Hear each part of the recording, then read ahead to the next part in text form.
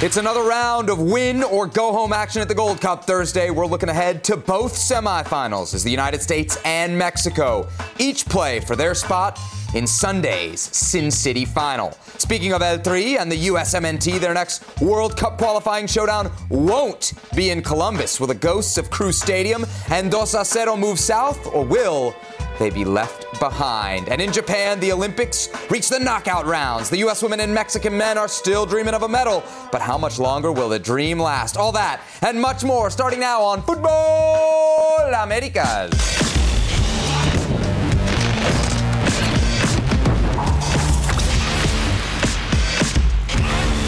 Welcome into this edition of Futbol Americas alongside my good friend and colleague Hercules Gomez. I'm Sebi Salazar. Herc, so much to get to in the show. You ready to tackle it all? I am. Can we share with the public what you just asked me? What did I ask you? Luis Romo doing this, and you say all the players do it. Why? What is that? And what is that? It's a heart. Yes, I'm heartless. You know that. I'm heartless. I'm the voice of criticism here on Futbol Americas. By the way, the voice of criticism can be heard loud and clear, Herc, on the podcast, which you can find wherever you download your pods, under the ESPN FC feed. Plenty to discuss on this show. We got Jonathan Bond of the LA Galaxy. Like a Los Angeles feel to this show a little bit. We're not just in the LA studio. We got Jonathan Bond. Plus, we got a huge MLS blockbuster trade to discuss, Herc, which involves the other team in Los Angeles, LAFC, and Mark Anthony Kaye now being shipped to the Colorado Rapids. But let's start, shall we, with the Gold Cup. Down to the Final Four, down to the semifinals, United States and Qatar in Austin on Thursday night, the first of the two semifinals Thursday. U.S., of course, won their group, beating Jamaica in the quarterfinals. Qatar won their group, beating El Salvador in the quarterfinals to get to this stage of the tournament. One thing we know about Qatar, they can score a tournament-high 12 goals so far in this competition. They're the defending Asian champs, and they're riding a 12-match unbeaten streak. Their last loss November of 2020. For more on Qatar, here's Paul Arriola. Yeah, Qatar's an interesting team. They're actually very, very compact in the back, and their offensive transition is unbelievable. They have real quality going forward. So I think overall we expect to have a little bit more of possession, but at the same time we have to be very careful because we know how dangerous they could be going forward. So for us it's going to be being able to penetrate them, get in behind, and obviously finish our chances early on. All right, Herc, from that, I think Paul's got me a little bit worried. What about you? How big a threat would you say Qatar is to the United States? And I would like for you to express this in numerical fashion. 1 being the least worried, 10 being the most worried. 7. Okay, that's pretty worried. No, it's for the U.S. men's national team, absolutely. Not only do Qatar have a lot of firepower, but they make things very attractive for the neutral, and that means they don't mind going toe-to-toe. What you're saying is they're kind of a wreck. No. They're chaotic in a fun way. Look at two of the best games I saw this Gold Cup were Qatar versus Panama and then Qatar versus El Salvador. Yep. And that's who they are to a T. Are you familiar with rope-a-dope, the boxing term? Yes, yeah. You kind of invite the other guy forward. He thinks he's got you beat, and bam, you hit him. Boom! There you go. That is Qatar. They will let you have the ball. They will let you have possession. They will somewhat be pinned in behind with their own doing by design. So when they win the ball, they explode. So they invite that high line that the U.S. men's national team loves to play. And all of a sudden, if you lose the ball, because we've seen the U.S. men's national team have a tendency to not prioritize possession in the center midfield and get sloppy with it at times. If you do that against this Qatar team, there are some ballers who can hurt you. Look at the names. Almoez Ali, 4 goals. Khatem, 3 goals. You look at Afif and Roro, if I'm pronouncing that right, 3 assists apiece. They've got some ballers in transition that can really hurt you. So, yes, did I mention they're the champs of Asia? They're the champs of their confederation? Yep. Did I mention Felix Sanchez, their manager, has been with a bunch of these players since they were like U19s? This is a team that, by design, likes to make it chaotic, likes to make it an open game. All right, let's say at least what the odds makers are saying here. The U.S. pretty significant favorites to advance. If we're just going to advance, minus 215, Qatar plus 170. If you don't follow odds, that means the United States are pretty significant favorites. Still, I'm kind of with you. I feel this as a little bit of a coin toss. If it was USA against Qatar A, I'd be singing a different tune, but it's not the USA A team. Here is something from the odds makers that I found that I liked. I want to see if you agree with. The over-under in a soccer game always kind of settles in at 2.5, right? You can adjust that line. Over 2.5 here, Herc. Plus 110. That sounds to me like a really good deal. I think this is going to be a game with a lot of goals. I think it is going to be open, free-flowing, but I know semifinals and finals specifically. But you get this late in the tournament, games kind of tend to get stale. What kind of matchup do you think we get? I hope it gets stale for the U.S. men's national team. That's better for them. Yes, absolutely. Yeah. If it's over the 2.5 marker that you just put down, the U.S. men's national team is in trouble. Look at the games that they've won in this Gold Cup, 1-0 games. Yep. Okay, they talk a lot about the resiliency in that camp. That just means they know how to suffer. That means they know how to get it and grind out these games. I don't think that's quite an attribute to have. You should learn how to suffer in this upbringing of what is a team. But when you're trying to win, that's not a good quality. Right. You want to also deal out the suffering, deal out the punishment, and they've not been able to do that with the exception of one game. So if it's an open game, that just goes in Qatar's favor. Fair enough. All right, Greg Berhalter just wrapped up his match day 1 press conference. It was effectively what he says in the day leading up to the game. Now, he did have some interesting quotes about Qatar, but I want us to hear this next quote from Berhalter because it seems to deal with the criticism that this U.S. team is getting from its fans. Here it is. This is exactly why we did this type of thing, and I hear some of the comments about, they're not playing great, or it's not the best roster, or this and that, and that doesn't concern me at all. What concerns me is the output and the energy that the guys are playing with, and the commitment that the guys are playing with. We've given up 1 goal so far in this tournament. We're in the semifinals now with this young group, and the resiliency and the relentlessness that they play with is a great example. It's a great example to the whole entire player pool that when we step on the field, we want to win games, and they've been doing a very good job. Funny, right? You always hear coaches and players, they say they never listen to the media, they never hear what we're saying. Clearly, Greg Berhalter has heard some of it. What do you make of what he says? I agree with you. And you should come no surprise that players, athletes, they read, they listen, they watch, they do everything to find out what's going on in the court of public opinion. And you could be a blogger in Omaha, Nebraska. These guys are going to know exactly what you said. Take that criticism, use it to fuel you. But don't act like it's not important. Don't act like you phase it out, because you clearly don't phase it out. You prioritize it. Now, it's actually also downplaying. I think this is important. It's downplaying the criticism. It's effectively what he's saying is we're not playing as bad as y'all are making it sound like we're playing. Do you agree with him or disagree with him there? No, I don't think they're playing as well as he thinks. Okay. Maybe not as bad as the general public thinks, but not as well as he thinks. This is the Gold Cup and it's the C team, and maybe he's got more perspective on putting a group of players together that have never played before. 12 of them have never even played in the senior national team level before this tournament, and getting results. But you're still getting results at this level. And soon it'll be Qatar. And if you get lucky enough to beat Qatar, it'll be a Mexico or Canada in what for many of these players will be the very first final they've ever played in their professional careers. Very well said. Very well said. As far as what's at stake in this game, obviously a spot in the final, right? A spot in your continental final, a spot in the Gold Cup final is at stake. That's very important. Paul Arriola also spoke today, and here's what he had to say was at stake against Qatar in the semifinals Thursday night. Yeah, I think, for us, it's not just about Mexico. It's about the final. It's about being a champion. This is a different group than the Nations League, and this is also a team that's just as hungry, players that are just as hungry, guys with experience, guys that are inexperienced, that this might be their first time potentially playing in a final. So for us, I think that's more of the motivation is to get to the final and be champions. If it happens to be Mexico, great. If it happens to be Canada, great. It doesn't really matter to us as long as we're in the final and we win. We're going to get into the different expectations, different pressures between the U.S. and Mexico a little bit later in the show. But no matter what, whether it's C team, they're at home, they're against Qatar, it's a semifinal of your continental competition. The U.S. has to reach the final here, don't they?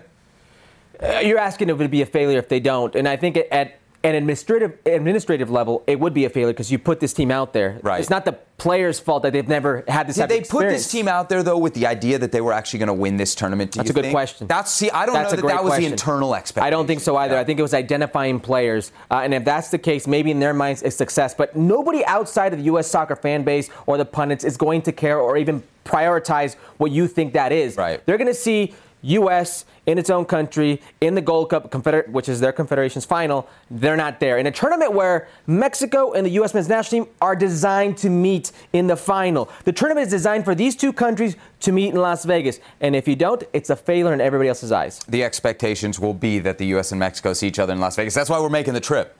right?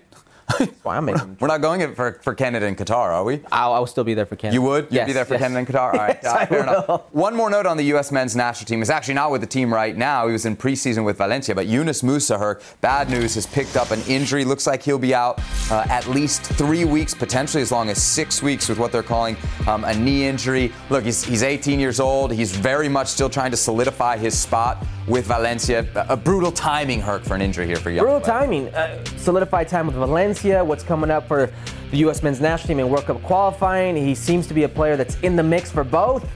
And it's going to be interesting to see how he deals with his real first injury. Yeah, and at the very least, we know he will miss Valencia's La Liga opener in the coming weeks. All right, what about Mexico? They've drawn Canada in the Gold Cup semifinals in Houston in the nightcap on Thursday. If you want your odds to advance here, Mexico minus 360. That means they're huge favorites. Canada at plus 270, basically 3-1 underdogs. If there is a slight concern here to Mexico, I don't know how big a concern this is. Now Edson Alvarez is a doubt with a muscular injury, though there is some hope that he could play against the Canadians in the semifinal. Herc, if Edson can't go, how big a miss is that for Mexico? Well, it's really their only real ball winner in the center of the park, if you think about it. Eric Gutierrez isn't that guy. Hector Herrera really isn't that guy. Jonah Dos Santos can be, but you want him as a box-to-box. You want him setting the tone. He's not really You want Jonah in the box. You want him getting there late in the box. These are the games where he scores at that age. Edson, that's his bread and butter. He's very good at anticipating. Maybe he's not so good when he has the ball at his feet and coming out, but that's what HH is there for. That's what Jonah Dos Santos is there for. That's what Eric Gutierrez is supposed to be there for. So in theory, Edson is your only real defensive bite that you have there. Can you get away with it? Yeah, I think you can get away with it, but it's not ideal. No, not at all. Is that down to what this Canadian team kind of is right now? Between the big players missing, we've talked about it, Jonathan David, Alphonso Davies, now some injuries, suspensions that they've picked up as well. This is not the best version of Canada. So even if you don't have an Edson Alvarez, the expectation here is still that Mexico is going to walk this game, right? The expectation for Mexico and maybe on paper, because if you look at the injuries, I mean, Kyle Larin, he's gone. Ayo Aquinola, ACL, he's gone. I got to be honest, I don't see Canada threatening Mexico in this game. And maybe that's a result of how Mexico played in the quarterfinal. Well, let me tell you, what about Cavallini? Guess what? Suspended. Right. So this is the most confident I've been at any point about Mexico in this tournament. And I think it's probably a Canada team that is, given the injuries, a round too far. Maybe. But let me just say this. You look at the teams that Mexico has played. They played against Trinidad and Tobago, eliminated from World Cup contention. Guatemala, who wasn't even in They haven't this played tournament. anybody yet. They haven't played anybody. Canada is going to be their stiffest test. Defensively, they're going to be good. Maybe offensively, a little toothless, punchless than what they can be, but still a team with great balance and can definitely complicate things. For this team that Mexico, quite frankly, before this last game, wasn't really running all cylinders offensively. Fair enough. So you were 7 worried about the U.S. against Qatar. What are you on the 1 to 10 scale worried about Mexico against Canada? 5.5. Really? Yeah. I would have thought it would be lower than that. No, 5.5 seems like you're quite worried. No, Estacio, Joliet, they still got some players that can hurt you running out of the midfield from deep. Canada's very well organized. They're a different team. This isn't your Canada of old. Okay. You know, I think Canada can present some physical disadvantages to this Mexican national team. But in the end, if you look on paper, the quality for Mexico is just too much. Well, I think the one thing that may not be in Mexico's favor here, especially playing in the United States because it's effectively a home match, so you got the crowd there, is the pressure. Because here, if I'm Canada, this is a free hit for me, right? You're effectively playing with nothing to lose. Yeah. Mexico has everything to lose. In fact, I don't know if Mexico and Tata Martino actually have anything to win. Like, this to me is the all-pressure moment right now. Hold on a second. Yeah. Before this tournament, you said... Because if they win, you're always supposed to beat Canada. Correct. And you're definitely supposed to beat Canada when they don't have a whole bunch of their best players, and you've brought your A team. Okay. Right? Right. You have to do it. So you agree with me? If you lose, well, you lost to Canada. You're out in the semifinals. You lost in the semifinal, which, by the way, Mexico has done before. No. Do not let history repeat itself. Do you remember the last time that Canada beat Mexico in the Gold Cup? It was a quarterfinal victory, a 2-1 quarterfinal victory that then they go on. Was that 2000? Was that the Pat Onstad Canada? Where was that? That was 2000! Yes, when Canada won it all. 92nd minute goal. Who was it that scored? Richard Hastings. Wow, look at you. Somebody was on Wikipedia earlier today. It is very much a must-win for Mexico, right? I mean, as far as must-wins, I don't think it's a must-win for that man, Tata Martino, but it's a must-win for Mexico. Oh, I think it's a must-win for Tata Martino. I know you do. You think the meeting's coming? All right. You talk about that pressure, and how can you not have that pressure? I mean, player selection, people still talk about Javier Hernandez, Chicharito Hernandez. You talk about the games that they've lost and how they've lost. Do you remember who they lost to in the CONCACAF Nations League final and how they lost? No, I've actually entirely blacked it out. Did we not talk about it for 7 episodes on this show? What are you talking about, But bro? this is a game that they should have won. They had the better of the play, and they get beat on dead ball situations. And then he lets himself get red carded in a high-pressure moment. It just seems like he's letting the pressure get to him. So, yes, Tata Martino's clearly under pressure. I would say this. The pressure for his job won't come until the World Cup qualifiers. One of those World Cup qualifiers, obviously, will be against the United States. It'll be on November 12th. And, Herc, we now know where it will be and where it won't be. No longer in Columbus. For the first time since 1997, the U.S.-Mexico, at least the U.S.-based side of the World Cup qualifying rivalry, won't be played in Columbus. It is moving south to Cincinnati. Herc, do you agree with the decision to take this historic rivalry out of Columbus? Where are they going to put it? Lower Columbus. field? Hold on. Lower.com field with zero history just because it's in Columbus. Wait a sec. No, but stop. No. You want to take it to Cincinnati, a stadium that just opened months ago, and you want to talk about history now? No, that's the thing. Wrong, That's the thing. incorrect. Next argument, go ahead. I don't want to take it to Cincinnati. You want it to leave Columbus. You're disrespecting Columbus soccer history right now. Yeah, that's exactly what I'm doing. How did you decipher that one? I'm disrespecting. Think about this for a second. Think about in the history of professional sports when they tear down or they move from a place and go somewhere new.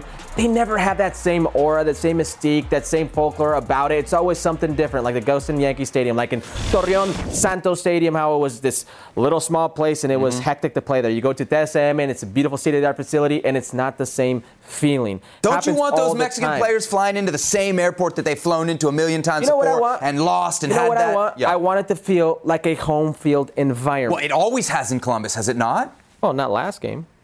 What happened? No, but you're saying home field environment. You're not talking about what happened in the match. Yeah, that can't happen in Cincinnati. It may well happen. Why are they moving you've got it in Columbus, Cincinnati? so why move it? Do you think the brainiacs at the Federation and Greg Berhalter are sitting there and be like, do you think Columbus is good? Or how about Cincinnati? That might be okay. Why don't we just try it? You don't think they've analyzed every single situation about how to make this a home venue? I'd like to think if you tear down a facility, tear down one place, it's carte blanche, it's open season for the rest. And that's Minnesota, that could be Kansas City, that could be Cincinnati, but you try it. And people wonder why we have no history here in American soccer. One thing that I would say... Don't tear down Columbus Crew Stadium? Lower.com field, you know what it has that Crew Stadium did not? Which would be very helpful in a situation like this? A roof. Because a roof keeps the noise in, and if you want an intimidating environment for that Mexican team to come into, a roof helps a lot. Can we open it for the snow and then close it for the noise? I'm just saying. One more thing, the small stadium is a big part of this decision making. It's a big part of the factor, right? If you've got a 70,000 seat stadium, you can't keep people out. If you're the U.S. Soccer Federation and you got a 20,000 seat stadium, which is what they got about in Cincinnati, you get 15,000 of those seats to the American Outlaws, and basically you're not going to let any Mexican fans in. That's how you control. Oh, so by design, look at that. There you go. For more on that, let's listen into what Greg Berhalter said, because today they also asked him about moving USA-Mexico World Cup qualifier from Columbus to Cincinnati. Regarding Cincinnati for the Mexico game, we took a hard look at all the venues, and I think one thing that was important was we're going to need every venue that we play in to have an absolute rocking crowd. We feel like we made some mistakes in the last qualifying cycle, particularly in the Costa Rica game, not having a crowd that was 100% U.S., and that's going to be extremely important. And when I look at some of the venues we've chosen already and what we'll continue to announce, I think it fits perfectly into what we're talking about. All right, Herc, you know what there is right there? It's an admission. Those are shots. Those are shots. You think so? Yeah. So, I'll ask you this, because there was a long time where people around U.S. Soccer didn't want to admit that putting that game, the USA-Costa Rica match in New Jersey, was a mistake. And the few people who mentioned it, hey, we didn't really have a home field advantage, kind of got hammered for saying, hey, you got to win wherever you are if you're in your home country. Now it turns out everybody at the Federation, and really everybody's saying, we really got to put some thought into where we Who was wrong? Yep. Name. Put a name on it. Because it could, what is it, Jurgen? Was it Bruce? Was it somebody within the Federation? To be fair, it's not the first time. Like, they played El Salvador one time at RFK. Not as smart. Right. Ticket sales are going to be great, but yes. Right. Yeah. I in a lot of ways, I give the Federation credit here for something that I usually don't give them credit for, which is I always say the Federation's first priority in any soccer, men, women, youth, is profit. and is the ability to make money. If you put USA Mexico in a big stadium in the U.S., you're going to make money. If you put it in a small stadium, you're giving up some of that cash to keep that advantage, which is not putting profit. So first. very quickly, competition. This is first. why having somebody like a GM like Brian McBride or Ernie Stewart at the federation level is a great thing. Being there with the business guys, right? Now with the business, you have sporting decisions, and you don't come to what was Costa Rica in pretty much New Jersey. Fair enough. Okay, so enough on the U.S. team. One more bit of news on the Mexican national team and some very good news. Raul Jimenez in a preseason friendly for Wolves against Al-Shabaab FC of the Saudi League scored a goal. Now, it was behind closed doors, so we don't have video of it, but it was a penalty goal, but still hurt. It's a goal for our man. It's bread and butter, and you know what that's going to do? Confidence. This is what he needs the most. He needs to be mentally fit, because physically he's cleared. That'll come. Mentally, can you get there? Can you be ready? Raul Jimenez back on the mark for Wolves, albeit in a preseason friendly.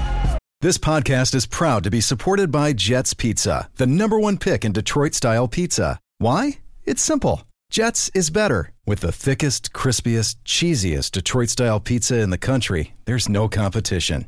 Right now, get $5 off any 8-corner pizza with code 8SAVE. That's the number 8, S-A-V-E. Go to jetspizza.com to learn more and find a location near you. Again, try Jet's signature 8-corner pizza and get $5 off with code 8SAVE. That's the number 8, S-A-V-E. Jet's Pizza. Better because it has to be. The U.S. women's national team into the quarterfinals at the Olympics, but not in very impressive fashion. It must be said, a 0-0 draw against Australia on Tuesday morning.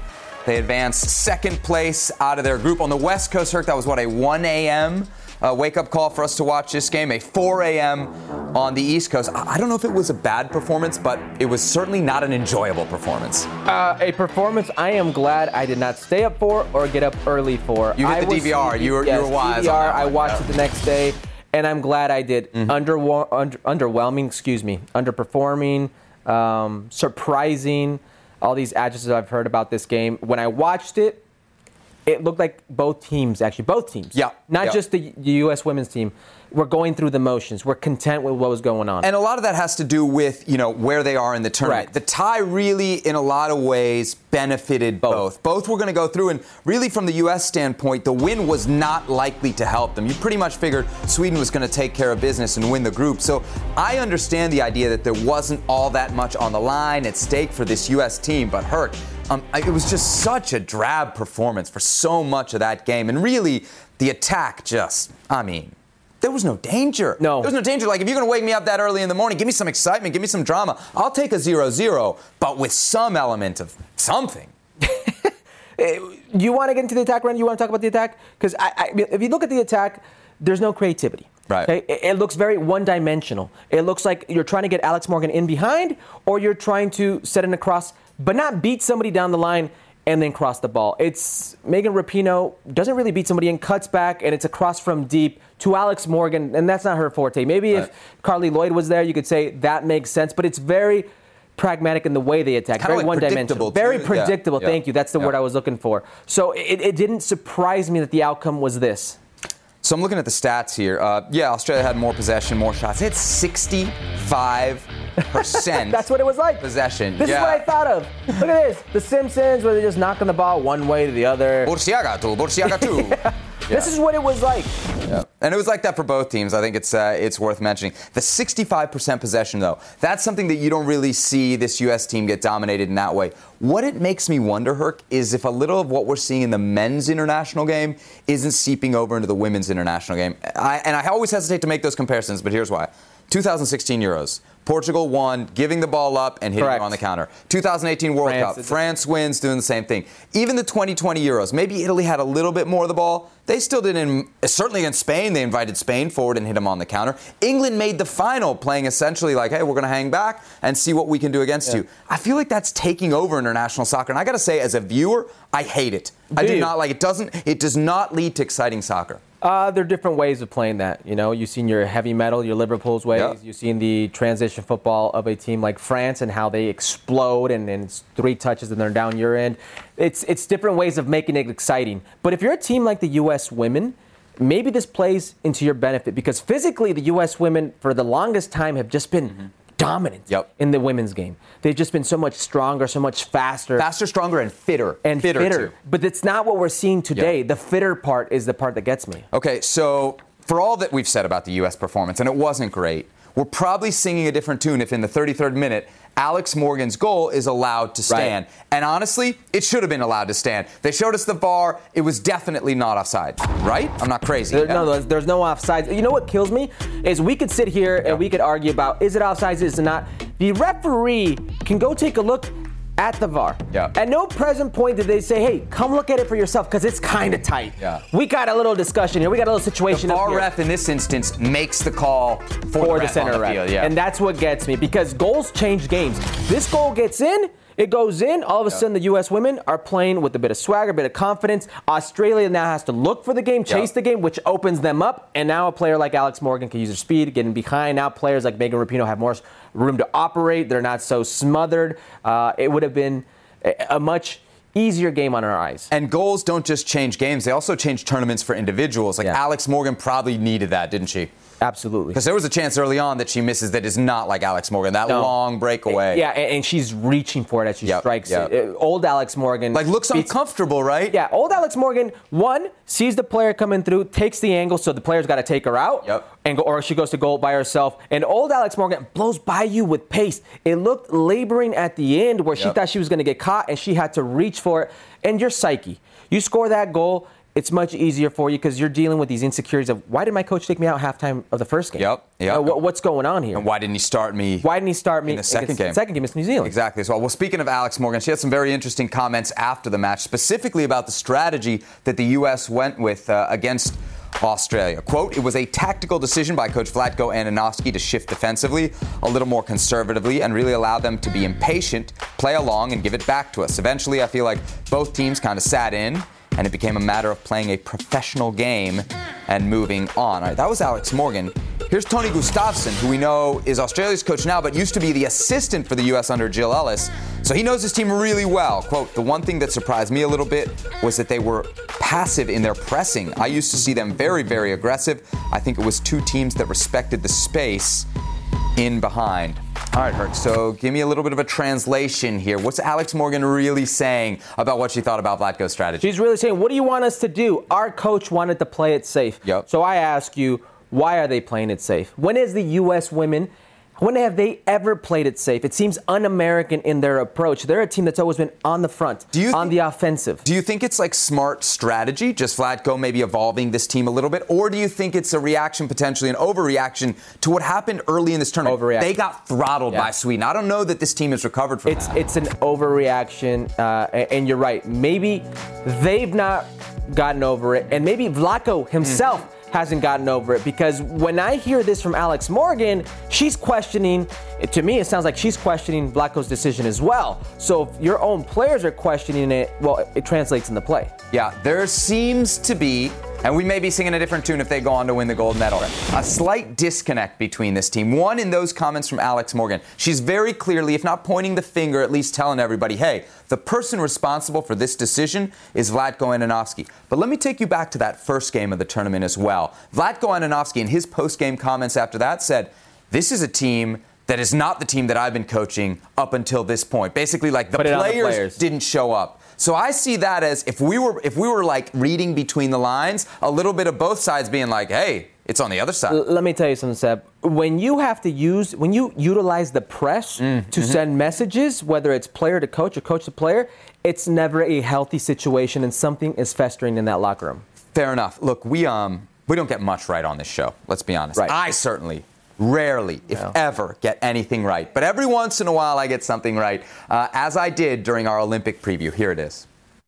Another reason I picked her is because if the U.S. stumbles in the group phase, if they finish second in their group and going up against Sweden and Australia, there's very much a possibility of that. They would get the number one team out of the Dutch group. I think it will be Vivian Miedema and this Dutch side. So we could be headed towards a World Cup final rematch in the quarterfinals. Miedema. All right. It helps when she breaks out. What was it, 5 goals in the first game? I think she had 4 in the first game. All right. Guys. It was game over from the first game, but that's an incredible shout, Sebastian Salazar. I got to give you credit. Can we just say that? Can we just say not only did I call exactly how the groups would play out, but Vivian Miedema. Sorry? Vivian Miedema. You called how the groups would play out? Yeah, I said U.S. would finish second, Netherlands would finish first, we'd get them in the quarterfinals, and I said Vivian Miedema. Well, I didn't say she would be top scorer, we have to be honest there, but she is well on her way to being that with 8 goals so far throughout the tournament. Okay, so how do we break this down then? Is the U.S. still favorites? Because remember, before the tournament, they were minus 165 to win gold. The only team. Yes, they were overwhelming favorites, better than everybody else in the field. Are they still your favorites against the Netherlands? I don't know how you can pick them as your favorites. And really? I don't think there's a team, especially not Netherlands or any team that could potentially face them down the road that is quite afraid of them or you think they've lost that them. fear factor? Because that's been something for this U.S. team for the longest time that's almost been, the joker in the deck. Yeah. Like when they were playing even with teams, they had a fear factor. If you're telling me they've lost that, I'm worried.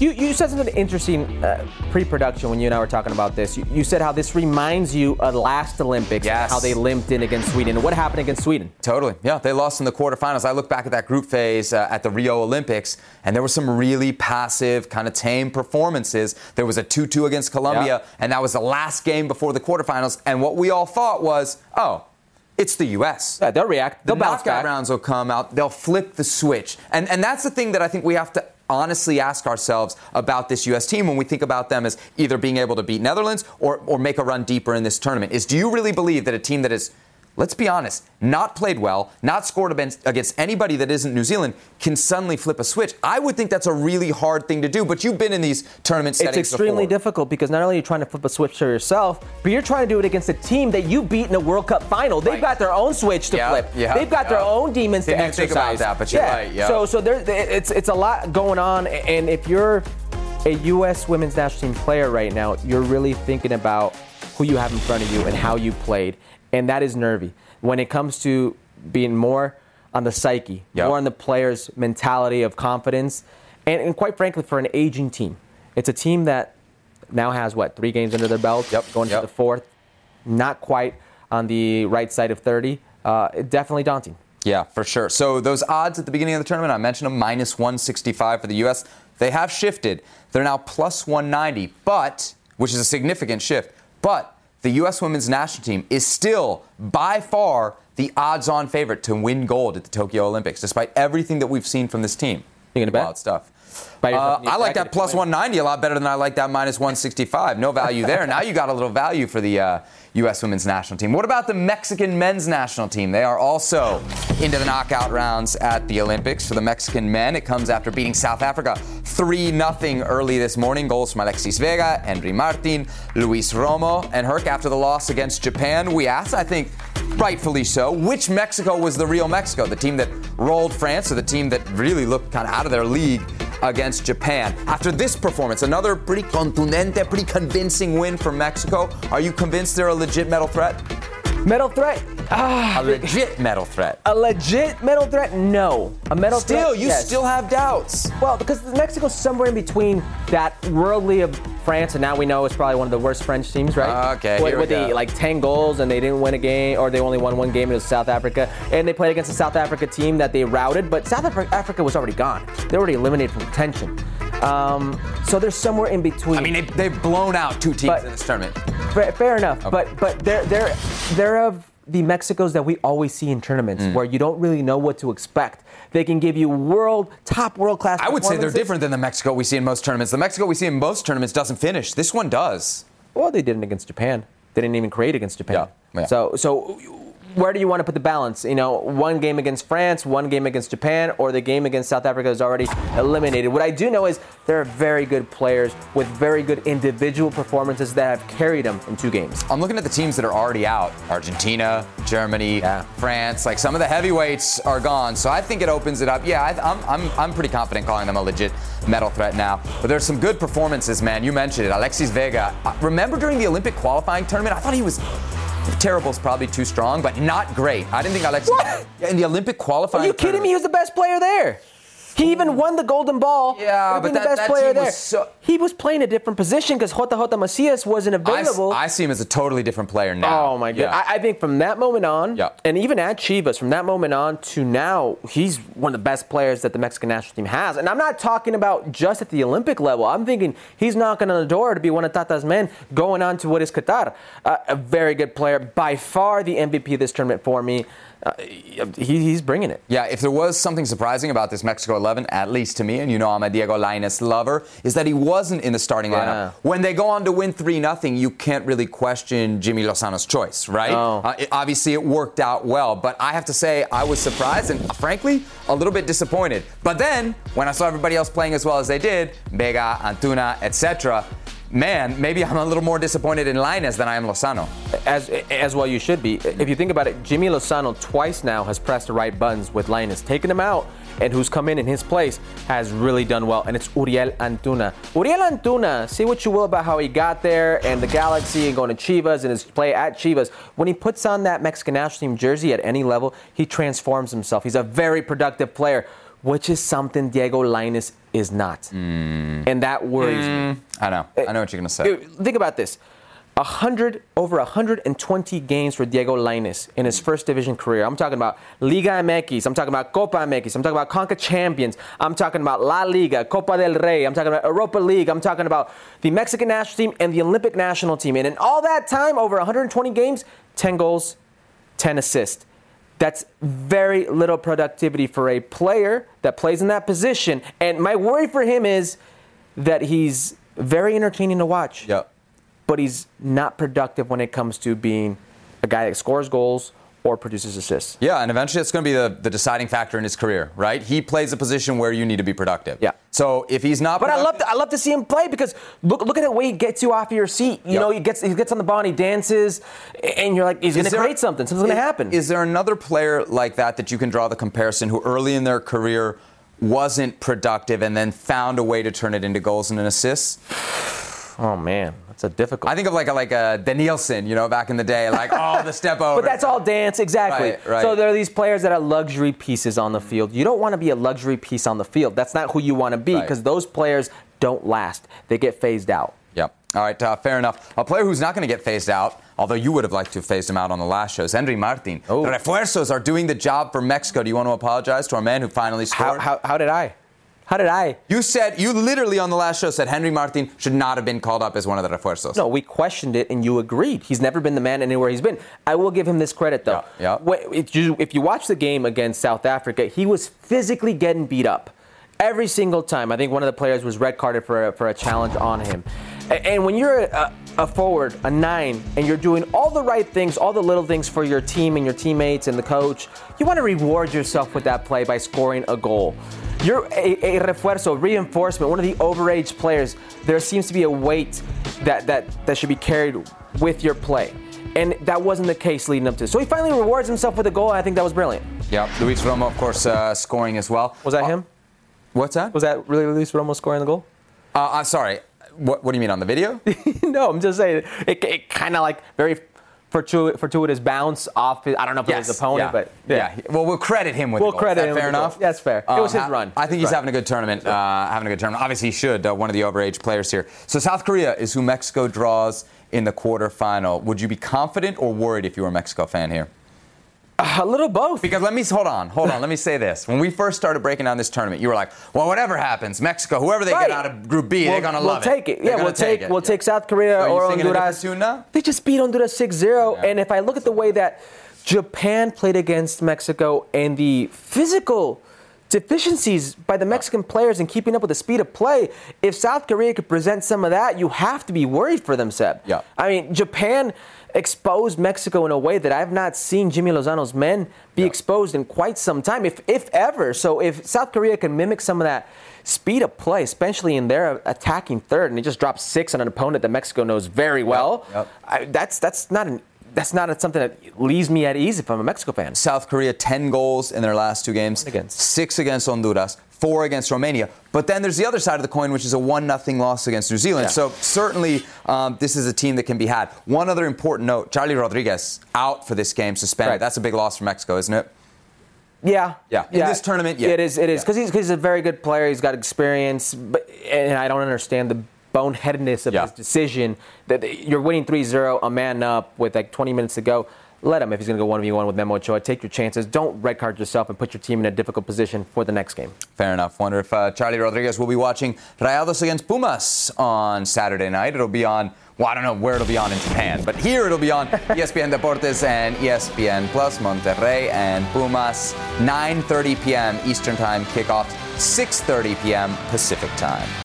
We all know breakfast is an important part of your day, but sometimes when you're traveling for business, you end up staying at a hotel that doesn't offer any. You know what happens? You grab a cup of coffee and skip the meal entirely. We've all been there. But if you book a room at La Quinta by Wyndham, you can enjoy their free Bright Side breakfast featuring delicious baked goods, fruit, eggs, yogurt, and waffles. And really, who doesn't want to start their day with a fresh, hot waffle? Tonight, La Quinta, tomorrow you shine. Book direct at lq.com.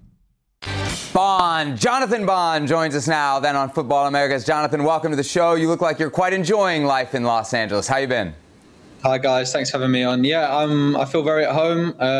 I've said everyone really welcomed me from day one, from minute one, so I kind of felt very settled very quickly, and I'm enjoying every minute. I'm looking forward to every game. I'm enjoying the league, enjoying the city, so yeah, everything good so far. Jonathan, I'm looking at your career resume. You've played all over the place when it comes to England, all over the lower tiers, like a decade plus in that system.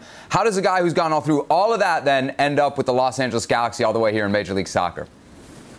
Yeah, I mean, those experiences are good, especially when I was younger. I had a lot of loans when I was kind of 17, 18, 19. You learn the lower leagues in England. It's tough. It's unforgiving. But you learn good lessons, and it puts you in better stead for a career in England. And I found myself maybe the last couple of years not getting as much game time as I would have liked. And LA Galaxy kind of offered me to come out and give me a platform to show what I could do and express myself. And really, it's been everything that I could have hoped for. So so far so good. Well, you've made the most of that time. Hot start for the Galaxy, but then Javier Hernandez Chicharito gets injured. What would you assess the Galaxy at this halfway point of Major League Soccer season? Well, I think last season was obviously a difficult season for the club. We've had a lot of new additions in the squad. We've started really well. You know, we're getting a lot of results whilst trying to find an identity. You know, we're trying to find a new way of playing, and we have a manager who's been hugely successful in the league, playing a certain way. But it's not an easy way that you just pick up straight away. It's going to take time. And we have, you know, like every team, we have things to improve. Like you say, Chicha was a massive player for us. He was kind of winning us games with his goals, and we kind of now have to do our best to pick up results while he's injured. So I mean, like we kind of expected, I guess there's going to be things that improve, and hopefully as the season goes on, we'll look more and more polished and time it right going into the playoffs. You know, it's not every day we have a goalkeeper here to really tell us what makes Javier Hernandez Chicharito great. You see him every day. What makes him so special? Well, first of all, his finishing ability in training is incredible, really. You know, seeing it up close. His first time finishing volleys, finishing off crosses is high level, as you'd expect. He's played for Real Madrid, Man United, but then on the other side of things, in games, he sets the tone for us. You know, his mindset. He's a leader in the changing room. He kind of initiates those presses and those pressures, and we have a lot of young players. You know, we have like Kevin, Sam. They've just come in. They're new to the league, and to have him up there is important to kind of lead that press that we like to do, and we like how we like to play. So yeah, in terms of even off the ball, he's been a big loss for us, and I don't think it's a long-term injury. He's going to be back soon, but we have to kind of try and do as well as we can while he's not around. So, and look, we've got quality all that throughout the squad, so it shouldn't be too much of a problem. All right, I'm trying to think of how I'm going to say this. Major League Soccer goalies, Jonathan, have somewhat of a, how do we state this, reputation beyond the league. Some people outside MLS don't think the goalkeeping in this league is all that good. You've come in, you've seen it, you've experienced. What do you think of the standard of goalkeeping in Major League Soccer? Well, truthfully, personally, I always thought my opinion was that the standard of goalkeeping was good from when I was back in England. There were always good American keepers that we saw in England. You know, Tim Howard, Casey Keller going back a little bit, Brad Friedel, Brad Guzan. There were always been at least one or two in the league American goalkeepers, and they're very aggressive, very agile. The reactions are very good. Physically, they're great. And they have a certain style, which is great, you know, and that's kind of what I found since I've been here. It's not just American goalkeepers in the MLS, which is fine, but the American goalkeepers who I have played against in the MLS have been that kind of style, and they're hugely successful at it. And you know, speaking to Kevin, he kind of has helped me implement some of those qualities in my own game. So I've thoroughly enjoyed it. You know, I've enjoyed this way of training, and even when I'm playing against you know, the goalkeeper at the other end in these games, it's been a pleasure. You know, Jonathan, on this show, Futbol Americas, we talk about dual nationals a lot. You've actually experienced this. You represented Wales and the English national team at various levels. What was this experience like for you? Yeah, I mean, the Wales experience was when I was really young. You know, we had to write down on a piece of paper everyone we were eligible for. So I did, and then the next thing I know, at the age of 15, 16, when you don't really know what's going on, what you're getting in for, I'm playing for like Wales under 16s in a camp, and then you don't quite realise at the time that completely ties you a little bit to that confederation. And no, I thoroughly enjoyed my time with the Wales youth teams, but then had the opportunity to play for England under 21s with some high level players, you know, Premier League players that are kind of household names now, players that you've seen play in the Euros, and Gareth Southgate was the manager. So that was also a great experience, and it was one that definitely helped me throughout my career for sure at that time. Just on a human level, Jonathan, is it difficult? Like, we talk a lot about it with the kids that might have the chance to represent the United States or Mexico. You obviously had two choices. You're a teenager. Like, how do you weigh that decision? I personally don't agree with the way it works. I think when you're asking, if you have a player with high potential who's 18, 19 years old, to make a decision that ties him in for the rest of his life, that's a very difficult decision, because, you know, when you're 18, 19, you're still influenced by your parents a little bit, and that's not always healthy when trying to make big decisions in your career and in your life. So, you know, if we have a couple in the squad, you know, they've had to make a decision early on, and it's something that they might feel or think differently when they're 26, 27, say. So it's not something I fully agree with, but it's how it is, and you just have to make the best decision you can. So, Jonathan, you mentioned a couple of those players, Efrain Alvarez and Julian Araujo. What would you recommend or say to a player like Julian Araujo who's yet to make that decision? I spoke to Julian, and I guess the thing that you have to go with is just forgetting all the distractions and everything around making your decision. It's who do you really want to play for? You should know that deep down. I think that's something he's still figuring out, actually. But I don't want to speak for Julian. You know, it's his decision to make. I made a decision when I was 19 to change. And yeah, it's just kind of, it's how you feel internally. It has to be your decision. You know, you can't be too influenced by friends or family, I feel. Jonathan, I'm not going to lie, it's that time of year when we're all paying attention to the transfer wire, right? Who could be moving and where? And with your connection to Wales, I feel like I got to ask you about Gareth Bale, because we continue to see links about the potential of him not just coming to MLS, but indeed joining the LA Galaxy. How much would you love that?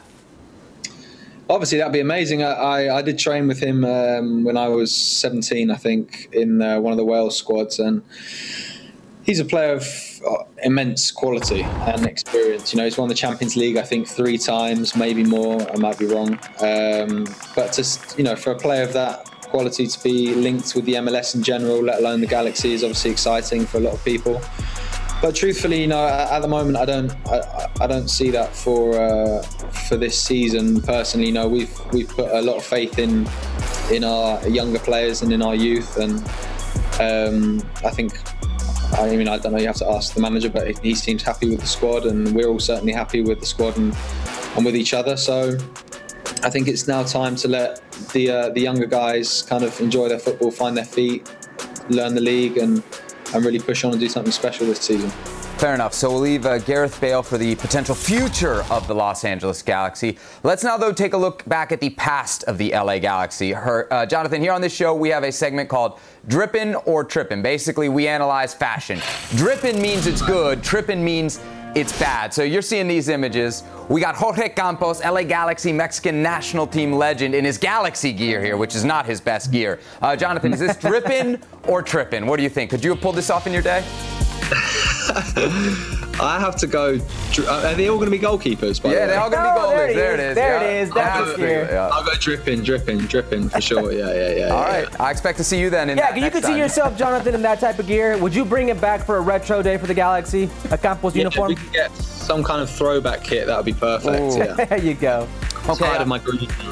Next on our list is actually a player who you both know very well. Oh. Kevin Hartman, Herc's former roommate, and now your assistant coach. Is this more, are we dripping or tripping, the hair or the hair? jersey? It's got to be the do, yes.